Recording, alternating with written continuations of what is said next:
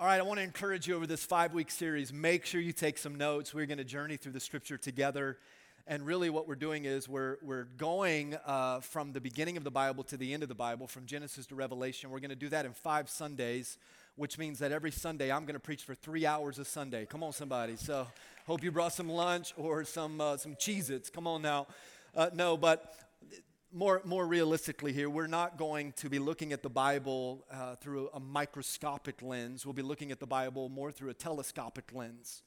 So we're going to take the Bible from Genesis to Revelation, and we're going to look at 5 different big stories, and we're going to make them short. So today we'll start with creation, and then we'll move from there. Next Sunday we'll talk about the fall of humanity through sin. We'll talk about on Easter Sunday, Jesus and the resurrection. We'll come back the following Sunday. We'll talk about the church and God's love for the church. And then we'll conclude, long story short, with talking about the second coming of Jesus, the inevitable return of Christ. So we're going to look at the Bible. We're going to take a long story, and we're going to make it short. Now, let me set up today's conversation with a couple thoughts around Scripture, okay? I think a lot of people view the Bible as a rule book, a book of do's and don'ts, a book of rights and wrongs. And while, of course, there are certainly commands in there by God for us, there's instruction in there on how we should live our lives, whether that be, morally, ethically, with Christian values, and that's important for those that are Christians. But the Bible isn't a rule book. It's a story book. And really the story book is the story of God. And more defined here, it's the story of God's love for us. And we find the whole Bible, the gospel, summarized in John 3:16, that God so loved the world that he gave his son Jesus, that whoever would believe in him wouldn't perish but have everlasting eternal life. And that really is what the Bible is. It's a story of God, and it's the story of his love for us. And the Bible is a compendium of 66 books. It was written by 40 different authors from Genesis to Revelation. I've taught this before, but it's worth conversation again. These individuals that wrote the Bible, they were farmers, they were fishermen, they were prophets, they were priests, they were kings. And these 40 authors wrote the Bible on 3 different continents, Asia, Africa, and Europe. They wrote from places like caves and prisons and palaces and deserts. They wrote the Bible in 3 different original languages, Hebrew, Aramaic, and Greek. And then they wrote the Bible over a span of 15 centuries. Isn't that amazing? The Bible is full of history, which is historically verified. The Bible is full of science, which is scientifically certified. And these individuals, they wrote on every single hot topic that you and I are talking about in 2022. They wrote about law. They wrote about prophecy. They wrote about morality. They wrote about every big topic that you can think of, from the sanctity of life to the sanctity of marriage to even kingdom politics. And then this one long story ends with an apocalyptic ending. It's the greatest book of all time. But it's more than just a powerful book. It's more than just a big book. It is a supernatural book. How can 66 books with 40 different authors over 3 continents and 3 languages over a span of 15 centuries, how can all of it read like one continuous story? Here's how. Because it was written by one author, by God. And the same God, the same Spirit who inspired those writers to write is the same Spirit that inspires us, the readers, as we read. And I double dog dare you. Come on, somebody, let's go back to middle school. I double dog dare you to read the Bible. And here's what I've experienced in my own life, and here's what I've told you before, is that when you read the Bible, you think that you're reading the Bible, but really the Bible is reading you. Can I get an amen from somebody? I mean, the Bible is a right now word. It's a right now word. So today, let's talk about creation a little bit. Let's start in the beginning. And for all of us, whether we're familiar with the church or we're new to the church, we can all find the book of Genesis chapter 1. Come on now. It's the very first book and the very first chapter. If you've got your smartphone, you can go to the YouVersion app or the Go Church mobile app and access the Bible. If you got a hard copy of your Bible, a physical copy of your Bible, go to Genesis chapter 1, beginning in verse number 1. We're going to look at 5 verses today, and we're going to talk about this long story short. And we're starting with creation. And here's what the Bible says at the very onset. In the beginning, God created. He created the heavens and the earth.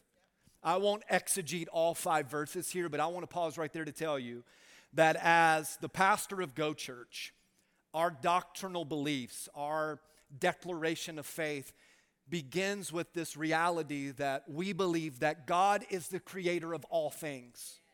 We don't believe in Darwin's theory of evolution. We don't believe in the Big Bang.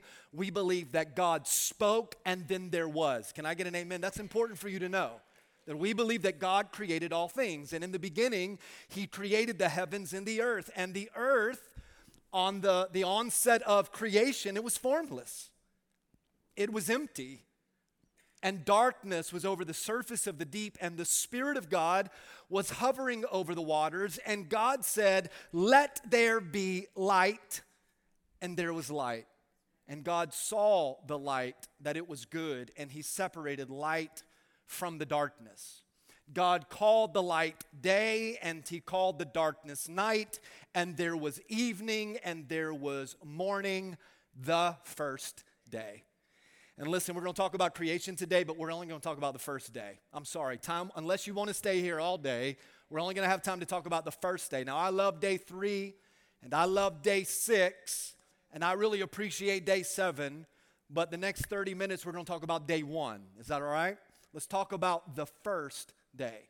Now, I hear people say this often, probably more often than I would or you would think, but I hear people say, "I don't believe in miracles," or "I've never seen a miracle." I want to argue that point here for just a moment, okay? I beg to differ on you thinking that you've never experienced a miracle. Right now, in this room, whatever campus or wherever your location is, watch this. You have no sense of motion. You and I, we live on planet Earth. This earth, right now, as I'm speaking to you, is rotating on its axis at 1,000 miles per hour.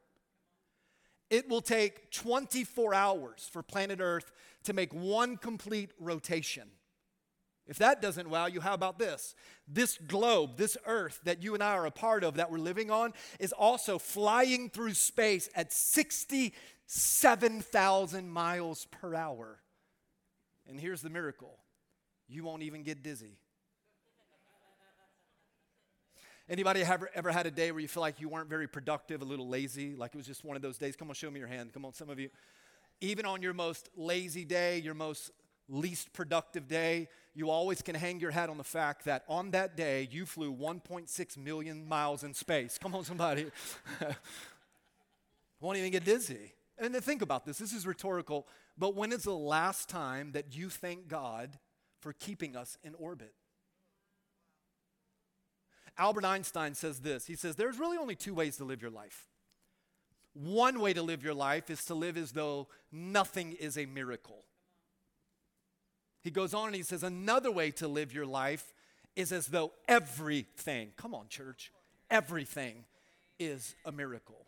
Now watch this. You and I, we already trust God for the big miracles in our life. For example, keeping us in orbit. Why then can't we trust God for the little miracles in our life, i.e., everything else? If I were to talk about the creation, I would summarize it with 2 very simple yet profound truths about God, just 2 truths about God. And this is something that you're going to be able to remember for the rest of your life here. These are, by the way, these are absolute truths, because everything about God is absolute. Can I get an amen? Okay, watch this. The first one is this. The first truth about God is this. God is bigger than big. Come on. I said God is bigger than big. The theological word here is the word transcendence. Transcendence. Transcendence means beyond ordinary. It means beyond human understanding. It means beyond human experience. Transcendence means moving from finite to infinite. God is bigger than big. As a matter of fact, when God said these 4 words, watch this. God says these 4 words, let there be light. The way that God says those 4 words are different than when you and I say those 4 words. A little crowd participation here on the count of 3. Everybody shout these 4 words. Ready? 1, 2, 3. Let there. Let's do it again with a little more authority. You ready? 1, 2, 3. Let. Now, when you and I say let there be light, that is phonics. It's just phonics. We use words to communicate. When God says, let there be light, that is physics. We use words to communicate. God uses words to create. So when God said these 4 words, let there be light, which are some of the first words that we ever hear God say, he is saying that light is the basis of everything. So what we hear is, let there be light. But when God says, let there be light, what he's saying is, let there be electromagnetic radiation with varying wavelengths traveling at a speed of 186,281.7 miles per second. Let there be ultraviolet and infrared. Let there be gamma rays, X-rays, radio waves. And thank God for the microwave. Come on, somebody. Let there be photosynthesis, color, health, and life. Let there be light. And in the beginning, God created, and he said, let there be light. And when those words were spoken, in that moment, the light turned on. And God created the heavens and the earth. And now if you took a telescope and you zoomed into planet Earth, eventually you would find exactly where you are. Some of you live in the state of Georgia. Come on, somebody, if you live in Georgia, that's us.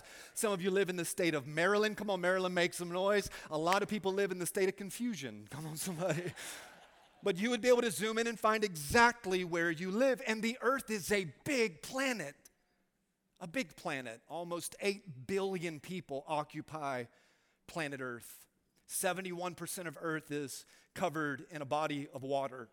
25,000 miles in circumference. If you wanted to walk around the earth, you could do so in 1 year if you walked at a pace of 2.84 miles per hour without ever stopping. It's a big world. But when you look at Earth compared to the other planets, you see that it is larger than Mercury, larger than Venus, larger than Mars, and larger than Pluto, which is now considered a dwarf planet. It's a big world. But if you keep zooming out, you see that Earth actually becomes somewhat small. Smaller than Neptune, smaller than Uranus, smaller than Saturn, smaller than Jupiter. Jupiter is 1,321 times the size of Earth in terms of volume. Let me break it down to you like this. You need 1,300 Earths to make one Jupiter. God is bigger than big. You keep zooming out though, and then you see that actually Jupiter is quite small compared to the sun. The sun is a yellow dwarf star, and it is 10 times larger than Jupiter. Everybody good for a little astronomy? Come on, a little science class today. Come on, somebody. God is bigger than big. But if you keep zooming out, you get to the orange giant called Arcturus, which is 10 times larger than the sun and produces 180 times the energy. So at this point, Earth is invisible at this scale. And Jupiter, that big Jupiter, is about 2 pixels in size. God is bigger than big. But if you keep zooming out, then you get to the red supergiant, Antares. 10,000 times brighter than the sun. God is bigger than big. And if you look on the screen, you see that little bitty sun that heats up the day and gives us sunburns on vacation at the beach. Come on, somebody. And I was just thinking, how big is God? And then I was reminded of this verse in Isaiah. Watch. As the heavens are higher than the earth, so are my ways, says God. Higher than your ways. And my thoughts higher than your thoughts. I love you enough to say this to you. How dare you? How dare I challenge God and his plan and his ability to lead and discern and direct Why is it that we would say amen to God is bigger than big, and yet we still want to maintain control of every facet of our life? God is a good God. The old school church said it like this: God is good all the time, and all the time God is good. His ways aren't like our ways, and his thoughts aren't like our thoughts. And can I let you in on a little secret? That's a good thing, because every time we try to get our own way, we always mess it up. But whenever we let God be God, let a big God be a big God, he always works things together for our good. Can I get an amen from somebody that's been there before? You've experienced that before? There's an old kid's song in church. It goes like this: my God is so big, so strong, and so mighty. There's nothing my God cannot do. Will you help me preach today? My God is so big, so strong, and so mighty. There's nothing my God cannot do. He made the seas, and he made the trees, and he made them their elephants too. Come on. My God is so big, so strong, and so mighty. Say it with me. There's nothing my God cannot do. I don't know what you're walking through today. I don't know your full story, but I know this: you serve a big God with a big love, and there is nothing your God cannot do. Come on, take 5 seconds here and applaud the Lord. Come on. But not only is God bigger than big, but he is closer than close. It's kind of hard for us to grasp this big God, this all-powerful, omnipotent being that seems so far away, yet God in his transcendence also introduces us to his immanence. That's the theological word here. Immanence simply means this: nearness, closeness, proximity. The Bible talks about that this same God, the big God, that tells the sun when to shine and the moon when to glow and the seas when to roar, and he coursed every valley and he raised every mountain. Come on. That this same God promises to never leave you nor forsake you.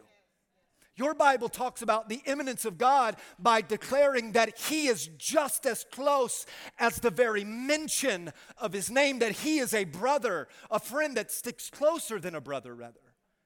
He is immanence. Watch this, and I don't want you to miss this, because we went through those first couple of verses really quick, but go back to the beginning, watch, and I'll introduce you to the closeness of God. In the beginning, God created the heavens and the earth. And now the earth was formless and empty, and darkness was over the surface of the deep. But guess who was there? The Holy Spirit. In the very first few words of the Bible, God introduces us to our Trinitarian theology, that we believe God is the Father, God is the Son, and God is the Holy Spirit. And God says, look, I am a big God, but I am a close, in your face, right by your side kind of God. Anybody ever experienced the closeness of God? The Holy Spirit. Now, I lied to you a moment ago, and it was kind of intentional, but I said we'd only talk about day number 1. But I can't omit verse number 26 in Genesis chapter 1. And this is actually day 6 of creation. Then God said what? Let us make man in our image, in our likeness. And watch this. Here we are introduced to the Trinity. God says, the Father, the Son, the Holy Spirit, that he will make man in our image. And I had this thought. The Holy Spirit today, right now, on April the 3rd of 2022, or whenever you watch the replay of this message, the Holy Spirit, this close God, is hovering over the darkness of your life the same way that the Holy Spirit hovered over the darkness of the world at creation. And while I don't know your full story, I've come to encourage somebody on this Sunday here at Go Church that you serve a big God, but you serve a close God. And this close God gives you the comfort and the counsel and the relationship, the intimate friendship, as the Apostle Paul wrote to the church at Ephesus, of the Holy Spirit to tell you, I know you got stuff going on in your family. I know you got some drama going on in your house. I know there's some stuff in your marriage. I know there's some physical things that are happening. I know that you're overwhelmed financially, but there is a Holy Spirit that will wrap his arms around you and promises to never walk out on you and never turn his back on you. If that doesn't wow you, I don't know what will. That while this Jesus was on the cross at Calvary, he had you on the forefront of his mind. He is a close God. Now, my words are phonics and God's words are physics, but I declare through all the authority and the anointing that's on my life, I speak over every dark situation that you're walking through, and I say, let there be light. Let there be light in your marriage. Let there be light in your body. Let there be light in your family. Let there be light in your money. Whatever dark season you're walking through, let there be light. The psalmist wrote it like this in Psalm chapter 36. God's love is meteoric. His loyalty is astronomic. Jesus, his purpose is titanic. His verdicts oceanic. Yet in his largeness, nothing gets lost. Not a man, not a mouse. Nothing slips through the cracks. Can I tell you, God has seen every tear you've ever cried. God has heard every prayer you've ever prayed. God has felt every pain that you have ever experienced, yet he is a close God. A.W. Tozer, the great American pastor and theologian and author, he said this phrase, and when I was researching for this week, I came across this thanks to Mark Batterson, who pastors a church in the Washington, D.C. area, helped so much with the content here. He says, God is above. A.W. Tozer, God is above, but he's not pushed up. He's beneath, but he's not pressed down. He's outside, but he's not excluded. He's inside, but he's not confined. God is above all things presiding, beneath all things sustaining, outside of all things embracing, and inside all things filling. God is a close God. He's bigger than big, and he's closer than close. You know, I tell a lot of stories. Whenever I communicate, stories are a great way to draw people in. And I've told you a lot of stories, a lot of personal stories about my life, my upbringing, my family, our marriage. It's not easy being, a first lady to the pastor or pastor's kids, because everything they do becomes sermon material. Come on now. And I've told you a lot of stories, and I'm sure at some point I've told you this particular story. But I want to tell you about a time when I felt God so close to me. So close to me. Most of you would never know this about me because thankfully when I preach I have a shirt on. Can you say amen to that? But right here,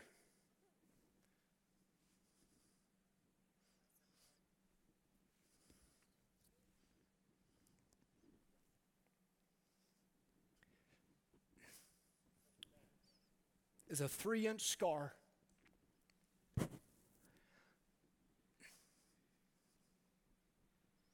About the size of a credit card.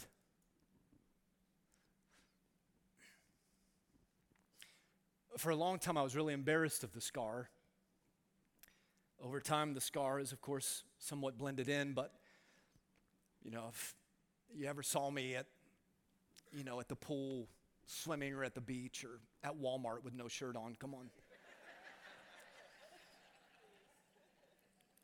You'd see this 3-inch scar.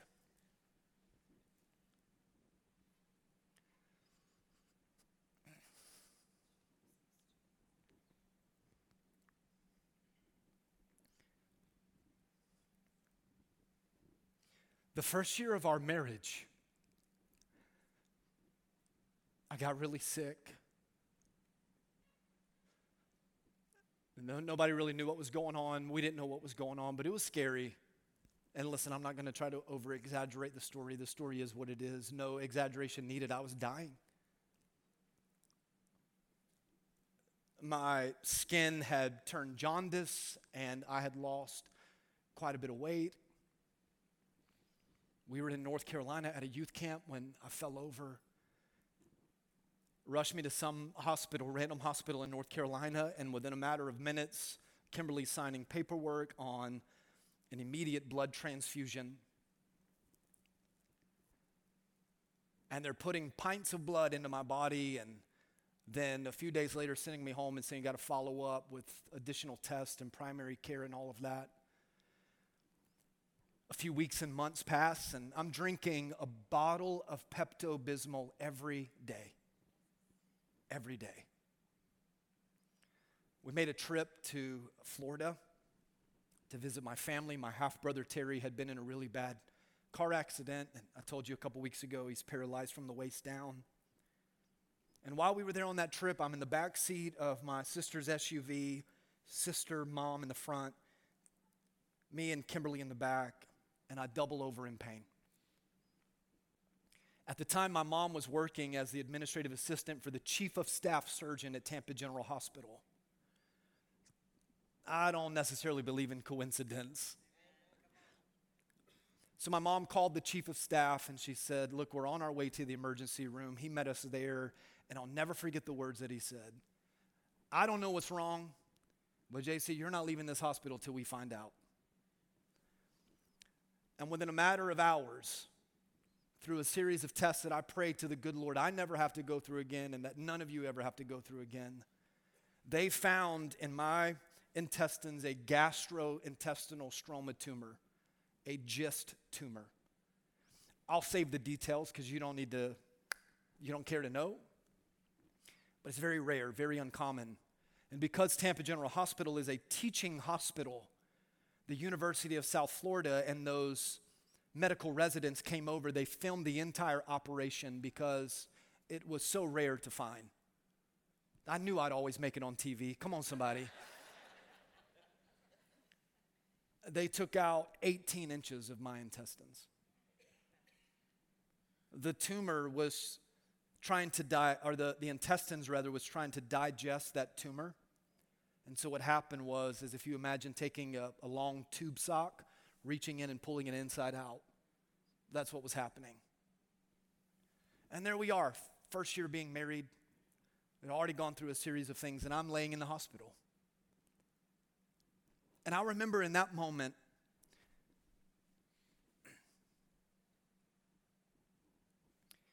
feeling the presence of God, feeling the closeness of God. Again, I don't want to over-exaggerate this. I didn't know what the outcome was going to be. But I did know one thing, that God was with me. God was with me. They did the surgery. I laid in a room for a couple of days. Don't remember exactly how long I was in there, but one more part of this story, and then I'll give you a final verse and I'll pray for you. A few days into my recovery, they rolled a young man into that hospital room, a shared space. His name was DJ. Young African-American guy that had got caught up in some gang activity, and he was shot right in the chest.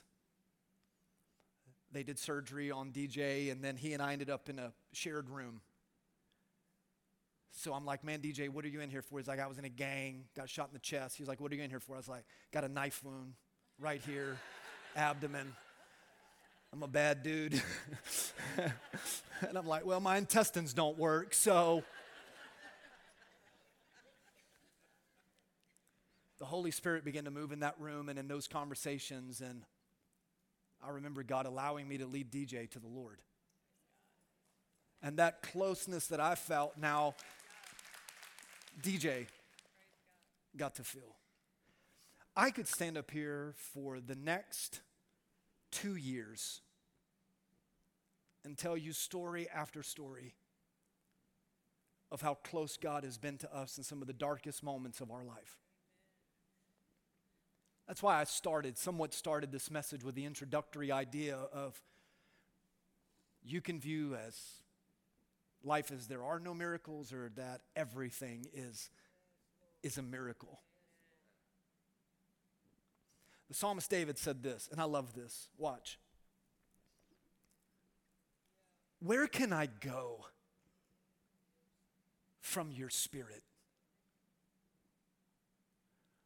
I don't know who this is for, and I didn't necessarily write this in my notes or run through it in, my way of rehearsing the message, but you can run, but you can't hide from God. He sees all and he knows all. And the psalmist says, where can I go from your spirit, and where can I flee from your presence? Go back to some of the imagery that I showed you a moment ago, the pictures. He says, if I go up to the heavens, you are there.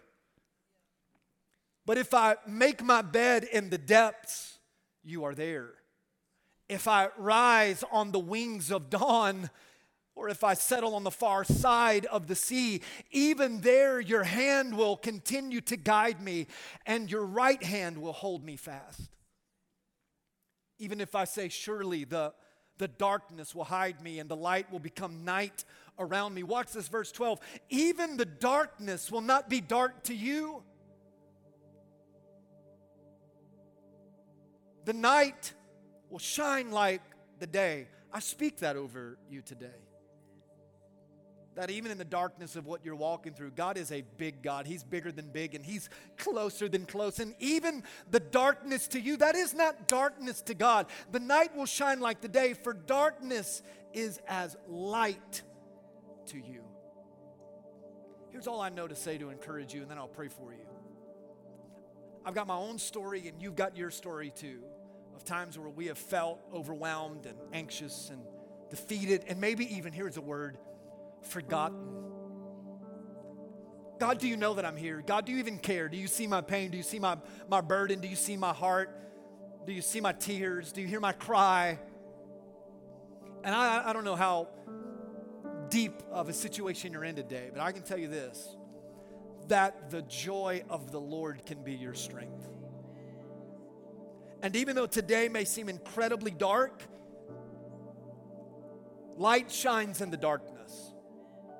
Because you serve a big God and a close God. I think I'm changing the way that I ask this question from how do people make it without God in their life to why would people want to try to make it without God in their life? I thank God for history. I thank God for science. But none of that compares to a close relationship with the Creator of all things. That from His fingertips, fire flew. And He created the world in 6 days, and on the seventh day He rested. And yet He says to me and you today, on the south side of Atlanta or the north side of DC or wherever you're watching from, trust in me. Depend on me. And I'll be with you every single step of the way. You'll leave here in about 3 minutes. And I'm not going to get to go with you unless you're paying for lunch. But when you leave here, the Holy Spirit goes with you. And in those dark situations, in those dark seasons, in those dark moments, you have a friend that sticks closer than a brother. If this encouraged anybody today, come on, can you put your hands together? Thank you, Jesus. 2 questions.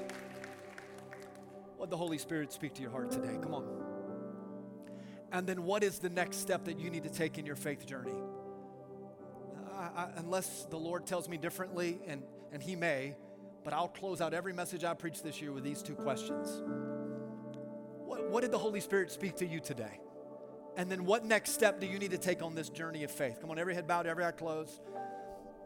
Let me give you 20 seconds here to process this, to think through this. Here's what I want to do while you're praying and thinking. I'm going to transition online. All right? God bless all of you. Transition Germantown, your campus pastor will take it from here and lead you in this moment of prayer and closing. Now, what did the Lord speak to your heart today? I messaged the guys and asked them to sing this worship song from a few years ago. I want them to sing this over us today and let you process this, and then we'll pray as a part of our dismissal. But let's just worship for a moment before you leave and before you transition. Let the God of wonders speak to your heart. God of wonders beyond our galaxy, you are holy, holy. The universe declares your majesty.